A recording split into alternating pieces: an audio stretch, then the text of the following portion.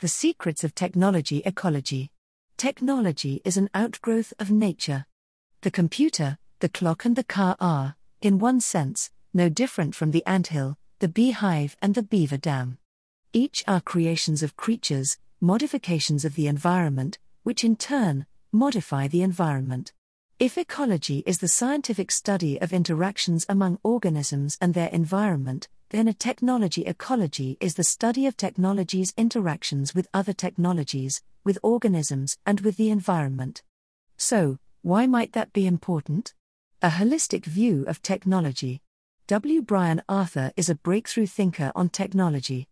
Even though he might not describe himself this way, you could say he's at the forefront of technology ecology.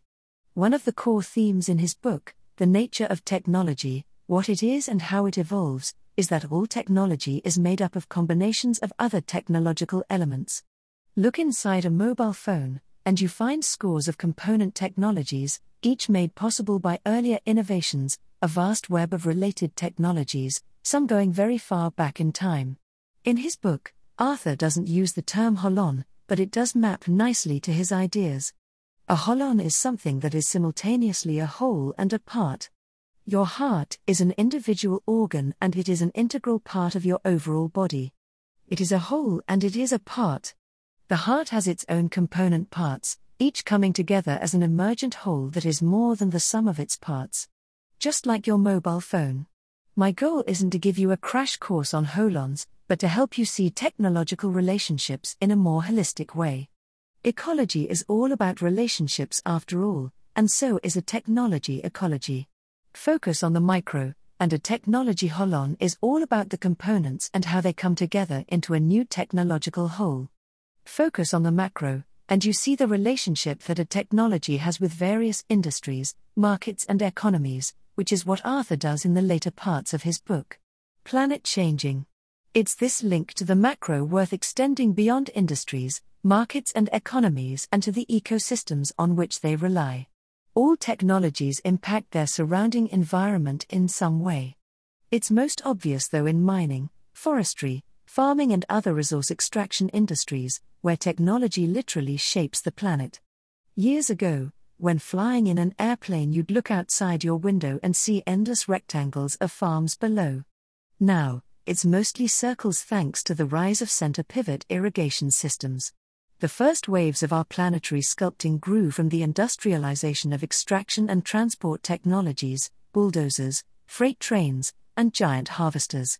In the next wave, automation technologies will move out of the manufacturing sector and into the resource extraction sector, with things like automated precision farming machinery and agricultural robots, automated forestry equipment, and automated mining technologies.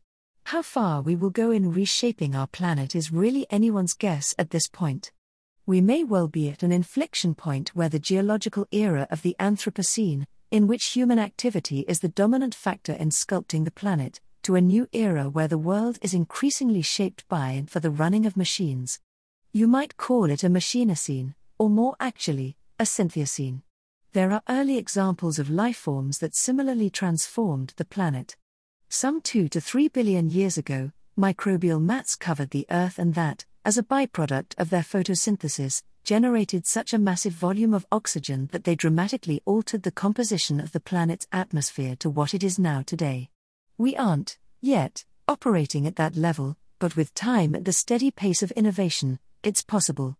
28% of the planet's land mass is forested, another 21% is high mountains, tundra and deserts, but the remaining 51% of Earth's non-ice-bound landmass is already modified by humans in the following ways.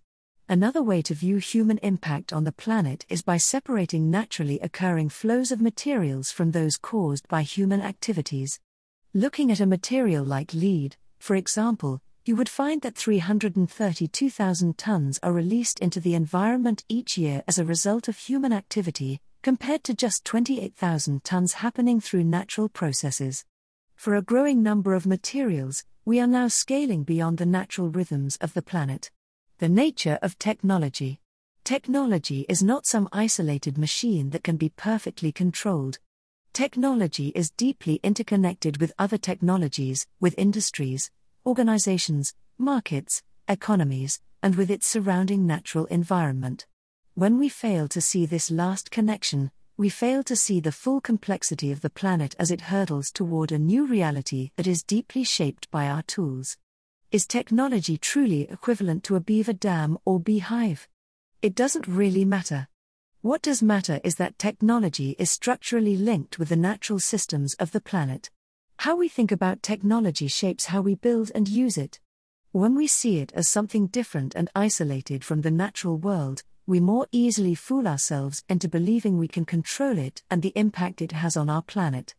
Research on coupled human and natural systems shows just how wrong this is, and how complex feedback loops, like those we have with the planet, are full of non-linearity and surprises. Technology is the cutting edge with which we shape the planet. As it becomes more complex and interconnected, it becomes less linear and less predictable. In other words, it starts to behave more like ecosystems in the natural world. This is the technology ecology, and its time is rapidly approaching.